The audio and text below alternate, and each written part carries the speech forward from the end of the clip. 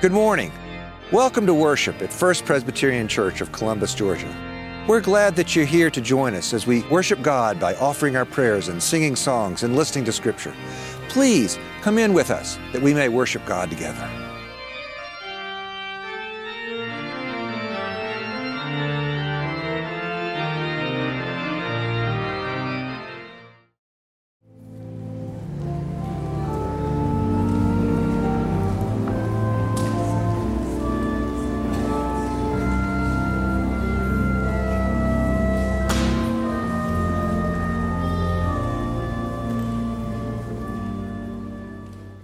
I bring you the word of the Old Testament today from the book of Ecclesiastes.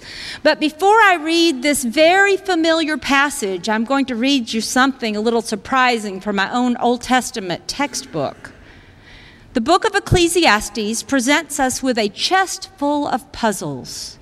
Each time we open it, we have to cope again with its style, track down its arguments, decode its imagery.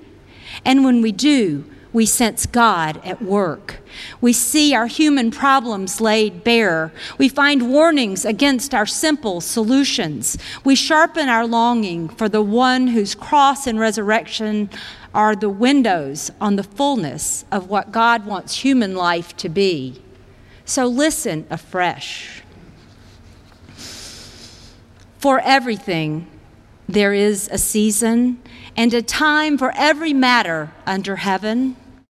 A time to be born and a time to die, a time to plant and a time to pluck up what has been planted, a time to kill and a time to heal, a time to break down and a time to build up, a time to weep and a time to laugh, a time to mourn and a time to dance, a time to throw away stones, and a time to gather stones together, a time to embrace, and a time to refrain from embracing, a time to seek, and a time to lose, a time to keep, and a time to throw away, a time to tear, and a time to sow, a time to keep silence and a time to speak, a time to love and a time to hate, a time for war and a time for peace. What gain have the workers from their toil? I have seen the business that God has given to everyone to be busy with. He has made everything suitable for its own time. Moreover, He has put a sense of past and future into their minds, yet they cannot find out what God has done from the beginning to the end. I know that there is nothing better for them than to be happy and to enjoy themselves for as long as they live. Moreover, it is God's gift that all should eat and drink and take pleasure in their toil. I know that whatever God does endures forever, and nothing can be added to it, nor anything taken from it. God has done this so that all should stand in awe before Him.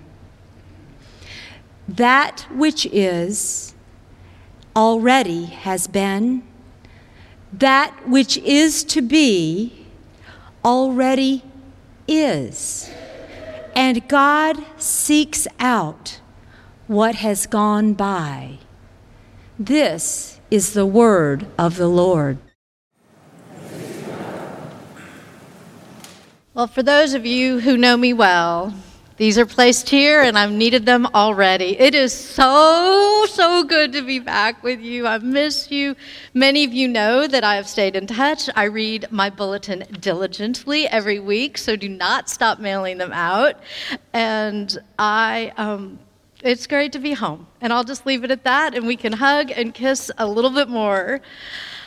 Our New Testament lesson stays in the Christmas season, for we are still in Christmas. And so we just have a few verses from the Gospel according to Luke chapter 2. Starting with verse 21, listen again for the word of God. After 8 days had passed, it was time to circumcise the child. And he was called Jesus, the name given by the angel before he was conceived in the womb. And when the time came for their purification, according to the law of Moses, they brought him up to Jerusalem to present him to the Lord. As it is written in the law of the Lord, every firstborn male shall be designated as holy to the Lord. And they offered a sacrifice according to what is stated in the law of the Lord, a pair of turtle doves or 2 young pigeons. This ends the reading. Will you pray with me? Holy God, God of the law and God of life, we come before you and ask that you would silence in us any voice but your own, that we would hear your living word for our life today. Amen. For those of you who grew up memorizing Bible verses to earn that gold star on the poster board in the Sunday school room, I wonder how many of you memorized Ecclesiastes 3:12-13. I know that there is nothing better for them than to be happy and enjoy themselves as long as they live. Moreover, it is God's gift that all should eat and drink and take pleasure in all their toil. It is a delightful antidote to the religion that teaches that suffering is God's only language, or that misery is the only path to understanding. What if God's vision for us includes this sort of pleasure? Enjoy yourself. Eat, drink, relish in your labor before you. How do we start to see the ordinary parts of life as more than fuel to get us to the serious business of life, but start to see that ordinary part of life as indeed the serious business of life itself? So many of us have our Bible listening ears tuned to hear Scripture telling us what should be, what might be, rather than what already is. We have been taught to read and take away from the Bible tasks that we ought to be doing. On our good day, we listen to the commandments and start making a list of how to improve in the morality department. On our bad days, we hear those same commandments and start making lists for the other people. We hear what they need to start doing to live the moral life. We read God's blueprint for life together, community living, and we start to worry how those folks are getting it wrong and how they need to get their act together. Or we flip to the end of Matthew and we read that vision of Jesus saying to his people, "Truly I tell you, just as you did it to one of the least of these who are members of my family, you did it to me." And we mentally sort through all the strangers and the hungry and the thirsty and the imprisoned. And we ask ourselves if we've done enough. Have we shown up and ministered in such a way that we have seen Christ in the stranger? Did we tend to their needs, or did we turn our heads and help ourselves and avoid our neighbor? Did we welcome the stranger in our midst as much as we celebrate the friend?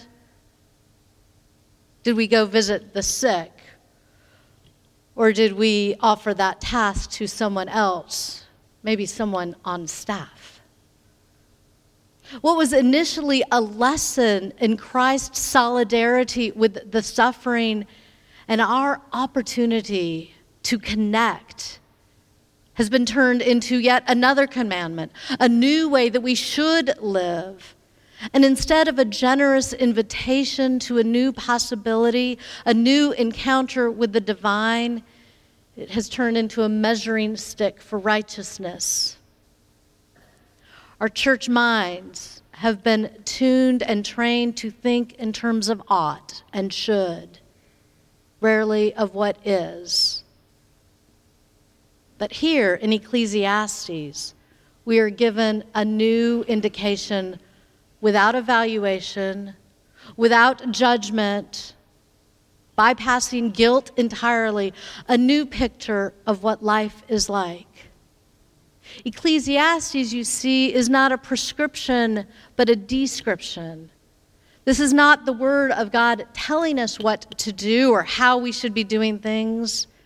It's not a list of oughts for the new year or a list of what should have been for the past year. Instead, it's a stark pairing of what life brings.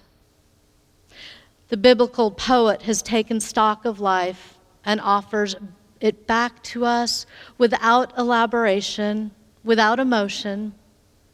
We encounter a list of life verbs that we all know.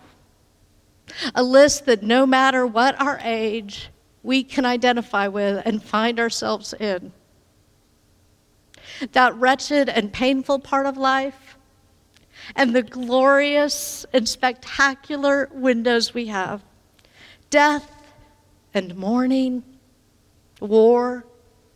But we're also reminded of embracing and loving and dancing.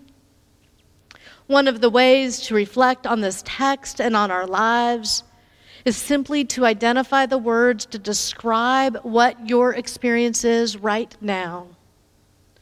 I will tell you, I was getting ready early this morning and looking up the Psalms and things, and I must say it was kind of fun to see my own writing in your pew in the public Bible, things I had added over the years. You're allowed to write in your Bibles. Take it home and look at Ecclesiastes and circle where you are and add a date. And in 10 years from now, you'll be in a different place.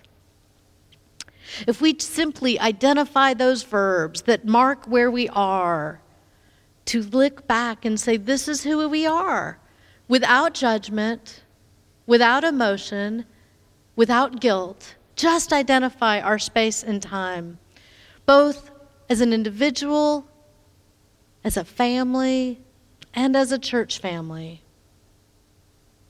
Are you preparing for birth in your family or holding a new little one, learning their smile, memorizing that giggle?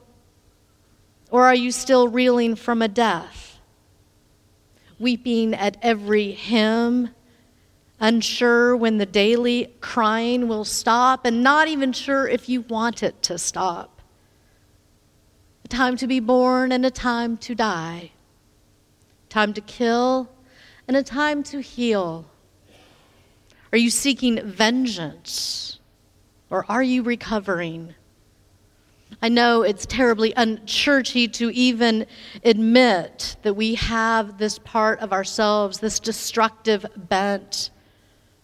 But when dealing with reality as the Bible does so well, it gets to the nitty-gritty of life and our experience.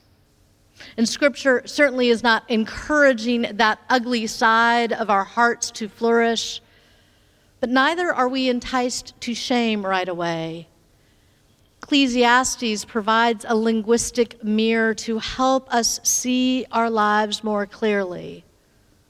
What is our reality? What time is it? What time is it for this church?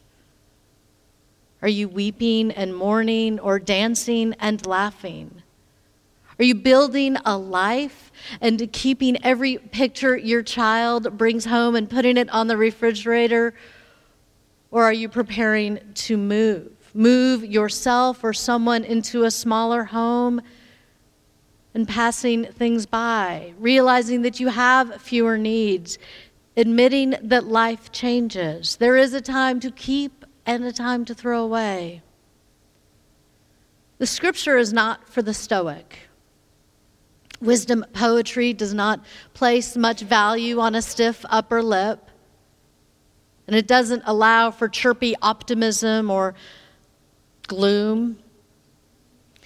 There's only probably about 4 of you who know who the Indigo Girls are, but for those 4, the Atlanta-based group really wrote it well when they sing, "Is the glass half full or half empty? I ask her as I fill it." And she says it really doesn't matter. Pretty soon you are bound to spill it. The nature of life, as we know from our earliest days in the playground and the classroom, to the hospital rooms and the graveyard, is that life changes. And time may not heal all wounds, but it does move, and it continues to bring changes. Some are welcome and joyful, and some are painful and absolutely exhausting. And that is one thing that we all have in common. No matter what time it is in our own life, it has not always been this way, and it will not always stay this way. And as a congregation, you know this better than most. Over the last couple years, you have lived the words, a time to weep and a time to mourn. And you have not been alone in this journey. From afar, you have been prayed for and held close. Strangers you haven't even met celebrated on a certain day that you voted. And now the page is being turned. And none of us here is naive enough to think that everything will be perfect in the next chapter. But we can be encouraged. We can take the sense of shifting time to heart and trust that you are on a good path. For everything, there is a season and a time for every matter under heaven. And so what time is it for First Presbyterian? A time to plant, a time to build up, a time to love, a time for peace. And that is my prayer for you. Just as life itself brings changing times, so does life with God have its own cycle and its own seasons. And I'm sure you've been told over the years and already know that the 12 days of Christmas are not the 12 days before December 25th, but they are the 12 days from Christmas until Epiphany, 12 days of celebration. The Christian season to focus on the glory and the mystery of the incarnation. As much as I can get cranky about the consumerism of Christmas, there is something wonderful about these 12 days. For the world itself is finished with Christmas. They have put up their decorations, they've put the crush away, and they are moving on. And this is our season. This is our season to enjoy the feast. Our season to reread and reflect on the stories of Jesus' birth, to linger over the shepherds in Luke and the wise men in Matthew.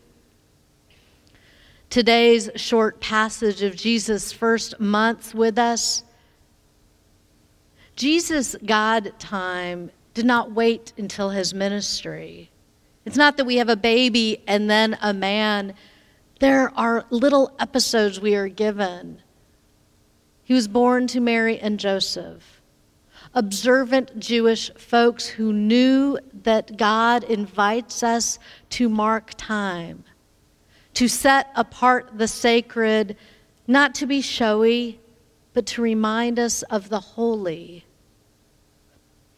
I trust that if there are footnotes in your Bible, some of you have already looked back into Leviticus and looked back into Exodus to see what all this is about, this dedication and the 2 turtle doves.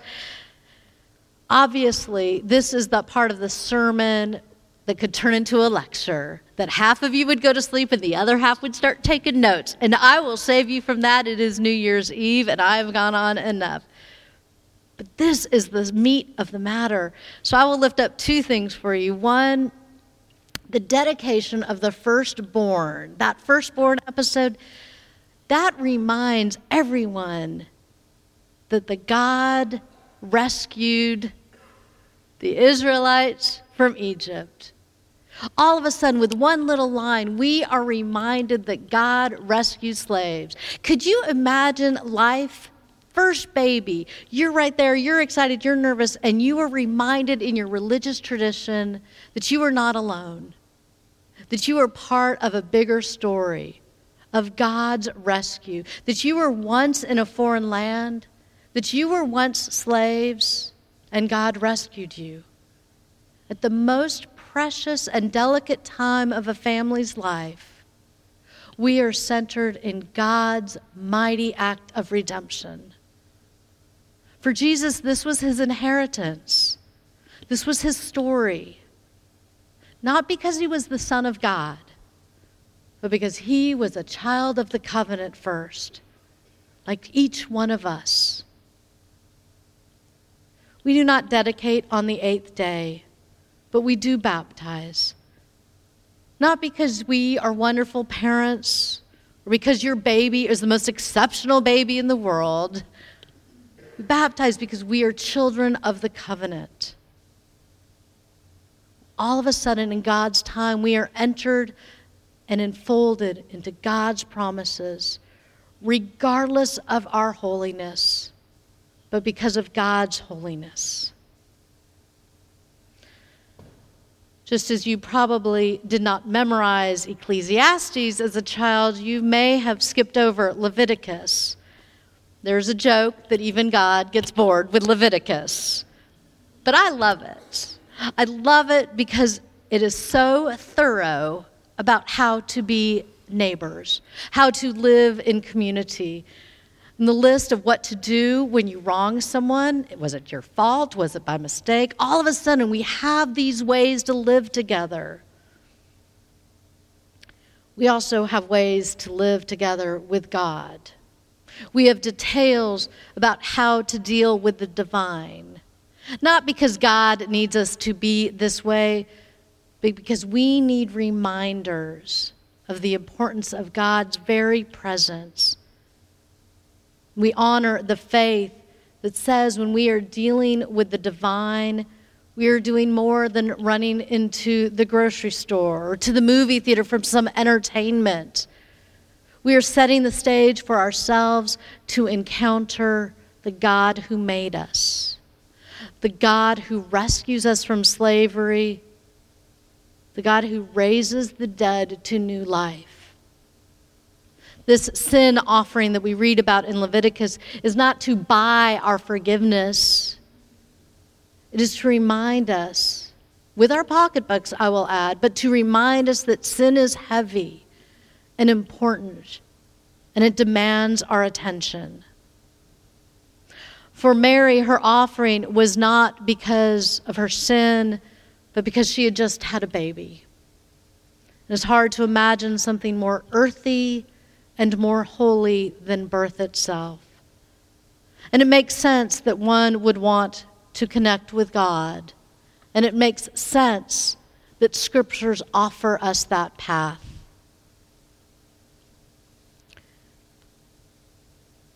Another reason that I love Leviticus is that it provides a way for the less wealthy among us to participate in the life of the divine. It is written, for those who cannot afford a lamb, then she shall take 2 turtle dove and 2 young pigeons. Leviticus already sets up for a really big church. Those who cannot afford a lamb, then they shall take 2 turtle doves and 2 pigeons. And with one little line, Luke shows us that Mary and Joseph have aligned with those who cannot afford. At the very beginning of Jesus' life, he is cast with a modest family and with a family that attends to its Jewish traditions. The detail mattered enough for Luke to include it. And you know how sparse these Bible stories are, and yet he kept it in there. So it begs for some attention. So you get to write that sermon yourself. Why did Luke want us to know that Mary only brought 2 turtle doves? Early readers would have known right away what that indicated. It's as if we were reading a modern story and the narrator doesn't tell us anything about a family except when running to the market, they used an EBT card to buy their groceries. And we know. There is a time for every matter under heaven. The world says that Christmas is over, and the church says that we still have 6 days to celebrate. Tomorrow is a new year.